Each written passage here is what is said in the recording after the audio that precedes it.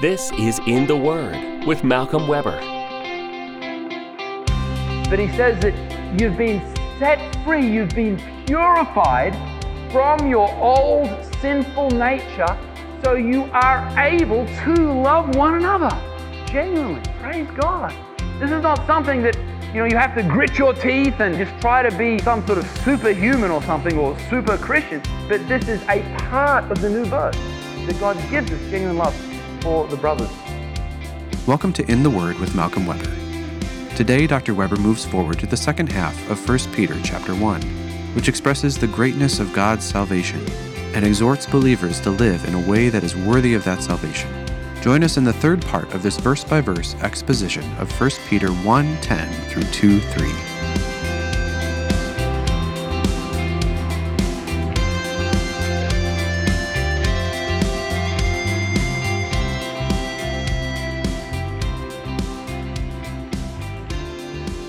Now, in order for the Lord Jesus Christ to save the world, He needed to have three qualities. I'm going to give you a little test here. What did the Savior of the world have to be? He needed to be three different things. Anybody? He had to be holy, number one. Why did He have to be holy? Because if He wasn't holy, He would have had to pay the penalty for His own sins, right? So the Savior of the world had to be holy. What else did the Savior of the world have to be? Sinless, yep. He had to be sinless and holy. What else did He have to be? In order to be able to pay the penalty for man's sin, the Savior had to be, He had to be a man. Excellent, good. Man had sinned. And so man had to pay the penalty for that sin. And so the substitute who bore your penalty in your place had to be a man. What was the third characteristic of the Savior of the world? What did He have to be? God. Excellent. Why did He have to be God? Because only God is infinite. And so only God Himself could pay an infinite price, which was necessary to set you free from the infinite penalty of your sin.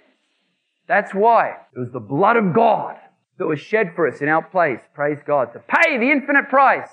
That's why Jesus only needed to die physically, why He did not die spiritually, why He was not separated from His Father, why He didn't suffer in hell as a part of the atonement, why He was not sick and diseased upon the cross, and all of that stuff. And I'm being polite when I call it stuff. That is totally wrong, even though it's a very popular charismatic teaching.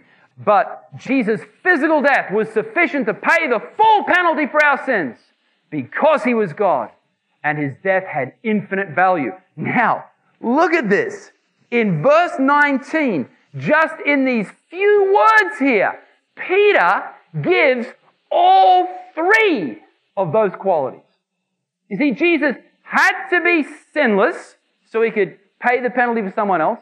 He had to be man in order so He could die and pay the penalty. And He had to be God so that He could pay a penalty that was sufficient in value to pay the full price for all mankind, for everybody that's ever lived. Wow, that's quite a price, isn't it, to pay? He couldn't have just been an angel, which is what the Jehovah's Witnesses teach, for example, that Jesus was just the angel Michael. But if He was just an angel, angels are finite beings. He could not have paid the infinite price that was necessary to set you free from the penalty of your sin. He had to be God. He had to be man. Unlike the Gnostics who taught that Jesus just appeared to be man and so forth, it was just an appearance. It was not a real humanity. But if Jesus was not a real humanity, then He could not have paid the penalty for sin. Right? So there's no salvation.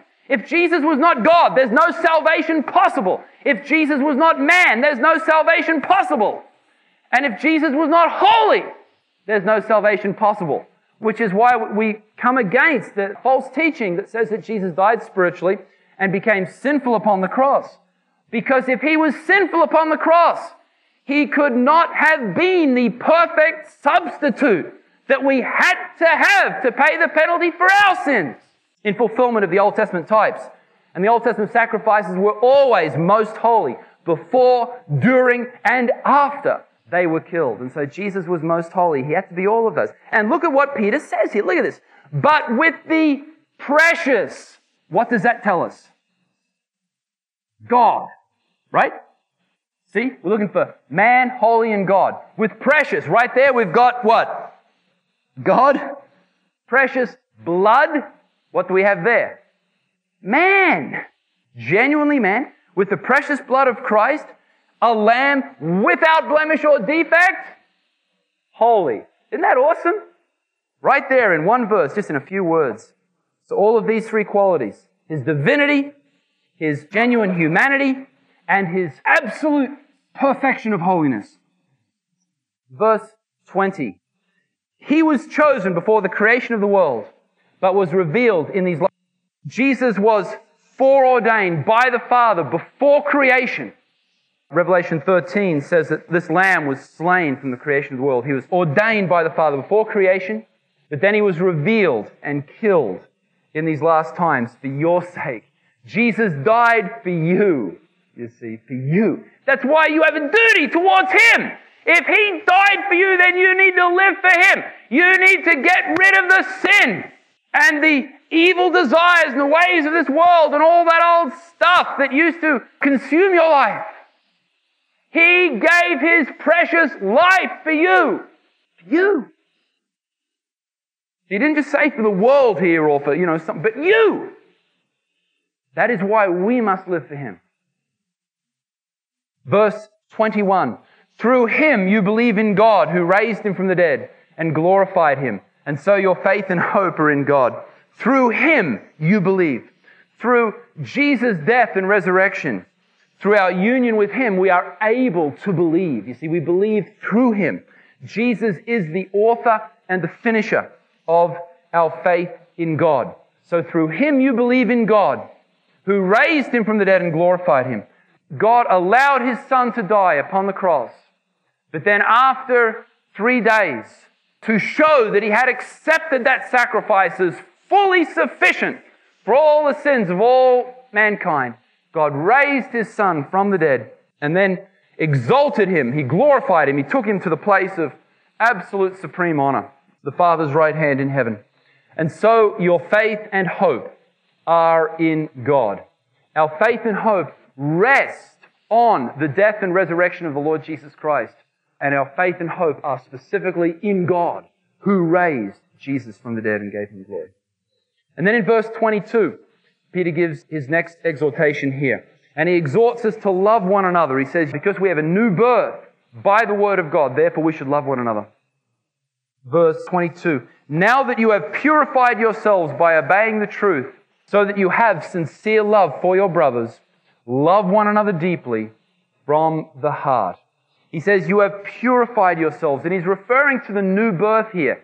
Remember in verse 2 of this same chapter, Peter speaks about the sanctifying work of the Spirit. And he's referring there to the new birth. And so this was what happened to you when you were saved. You were purified.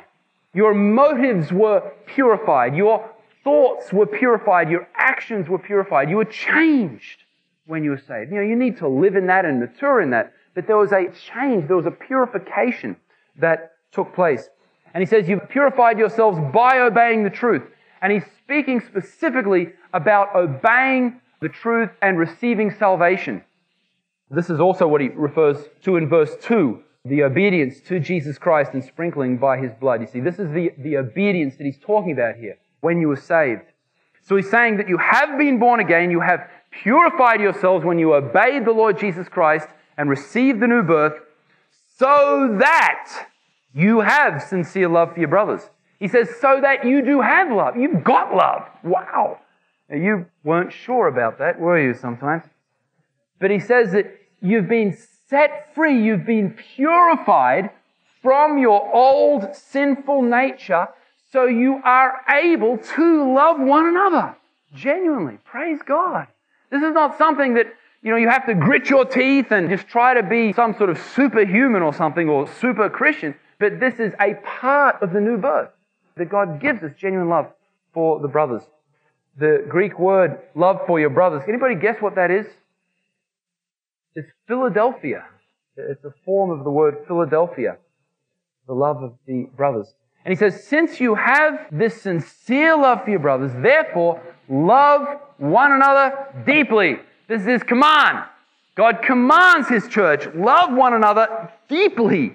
This is the purpose of the new birth experience. This is what comes out of it. And He says, love one another, love all believers, not only those of your own little group, not only those who are in your little church or your little denomination. Love one another, love the brothers, all the brothers. Don't only love those who look like you, who are maybe as smart as you are, or only those who are of the same culture or race as you are, or perhaps the same social status or the same wealth or whatever. But love all the believers deeply. And this forbids division over peripheral issues, doesn't it? I don't think He's going to tell us to love one another deeply and then to stab each other in the back over issues that are straining gnats and so forth. He says, love each other deeply. Deeply. Wow.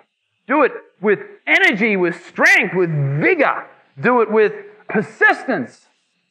And then, as if that's not enough, He says, love one another deeply from the heart. He's emphasizing the genuineness and the zeal of the love that we are to have for the brethren. And this is possible, guys. He says this love is in you.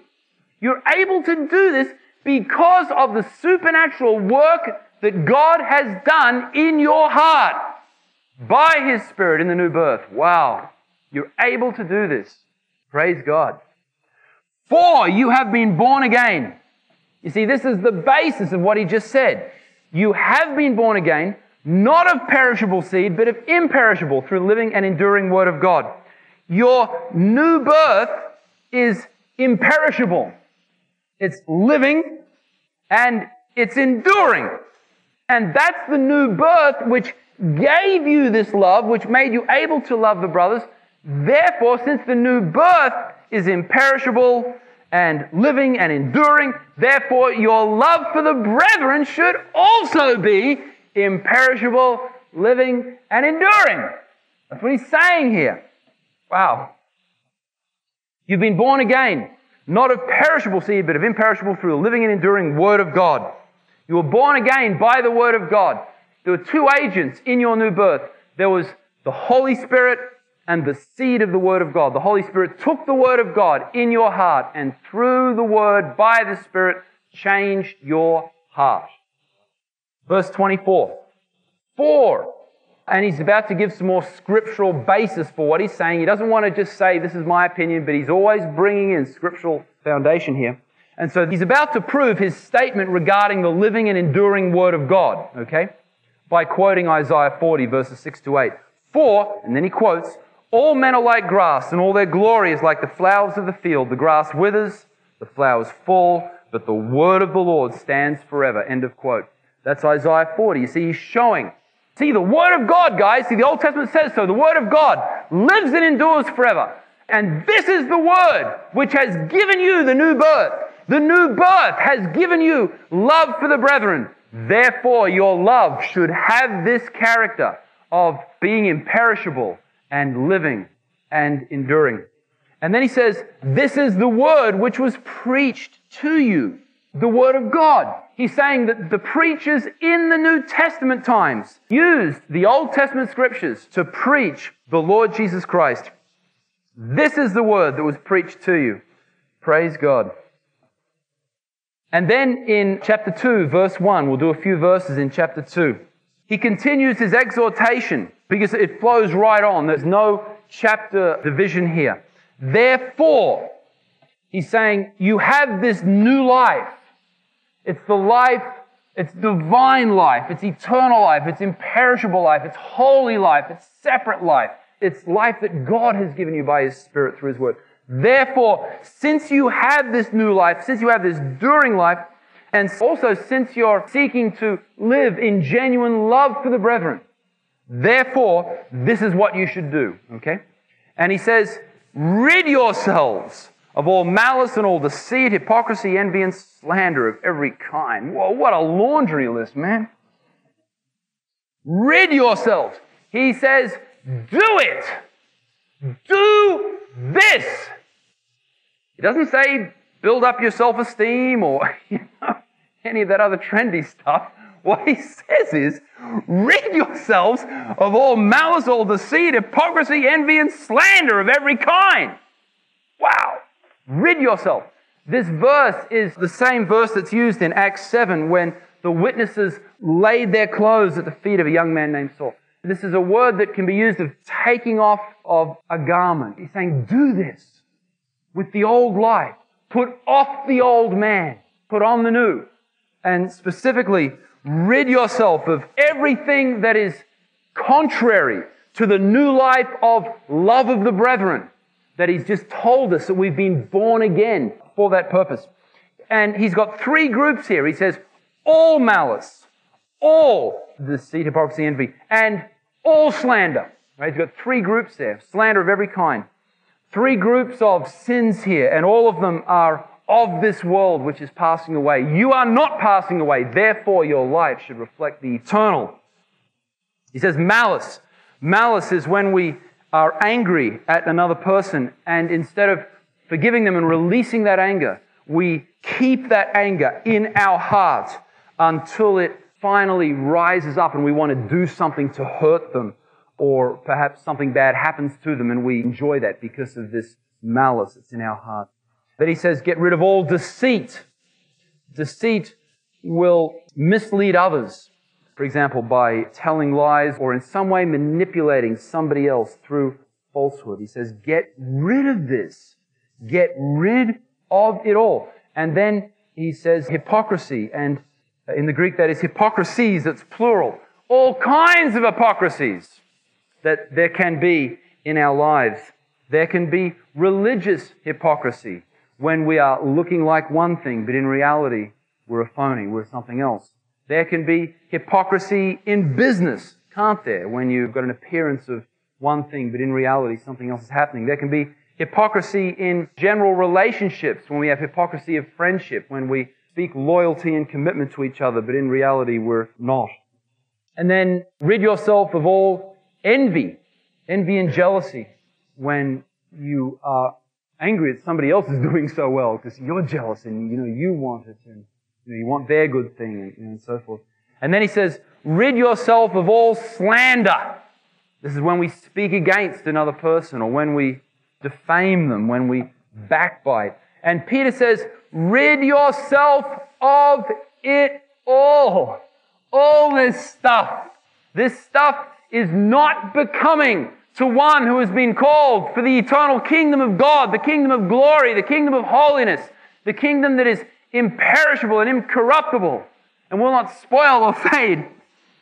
Rid yourself of all of this stuff.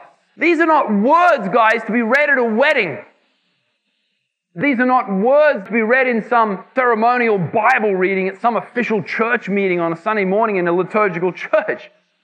This is what we're supposed to do in our lives. We're supposed to actually do this, to take this seriously. These are the words of God. Rid yourself. Quit it. Stop it. Put it off. All malice, anger, all deceit, all hypocrisy, all envy, all slander. Rid yourself of it all. And, like newborn babies, verse 2, crave pure milk. This is the other side of it. You must put off the old life and nourish the new life. Like newborn babies, you see, he's referring again to their regeneration, that they've been born again. And so now we're babies and we're growing. And in order for us to grow, we must have suitable food. Like newborn babies, crave pure spiritual milk. Crave. This should be our attitude towards God, towards the Lord Jesus Christ, towards His Word. It should be a craving. We're newborn babies in the kingdom of God. How many of you have seen an infant? Most of you, I'm sure. And what is an infant's posture concerning his mother's milk? It's craving, right? That baby knows exactly what he wants, right? And he's going to get it. He's going to make it because he's craving this, right? This is what he says should be our desire towards the Lord Jesus Christ, towards His Word. Crave pure spiritual milk. Notice the contrast there. Everything in verse 1 is all this yuck. It's all this deceit and all this darkness. This is pure. Crave the pure spiritual milk, so that by it you may grow up in your salvation. As you put off the old, and as you partake of the life of the Lord Jesus Christ in fellowship with Him through His Word, then you will be nourished in the new life that He's given you by His Spirit. And this pure spiritual milk is the Lord Jesus Christ Himself. And it's the revelation of Him contained in His Word as revealed by the Holy Spirit. Look in verse 3. Now that you have tasted that the Lord is good. Now that you have tasted that He's good. So you've already tasted the goodness of the Lord. So crave Him, you see. You know how incredible, how great He is, right? You've already tasted of Him. So continue. Think of your previous experiences in God, how great they are, and let them drive you to want more and more of God. Let them drive you in pursuing God. So you've tasted that the Lord is good. Notice also He speaks of a taste of God here. It's an experience of God. It's a real taste. He's not just talking about an idea or a concept or some spiritual theory, but we actually taste of God. We taste Him. But it's only a taste, right? We need more. We need more of God. And so we're receiving more and more of God in this life and ultimately in the next life. And we will know even as we are known. Praise God. We'll see Him as He is. As you come to Him, the living stone, rejected by men, but chosen by God and precious to Him. Praise God. Let's stop there at the end of verse 3. We're so glad you joined us for In the Word with Malcolm Weber, a weekly podcast featuring selected teachings from Dr. Weber's over 40 years of ministry. Find more teachings along with books, courses, tools, and other resources from Dr. Weber at www.leadersource.org. Tune in next week as we dive into 1 Peter 2:4-25.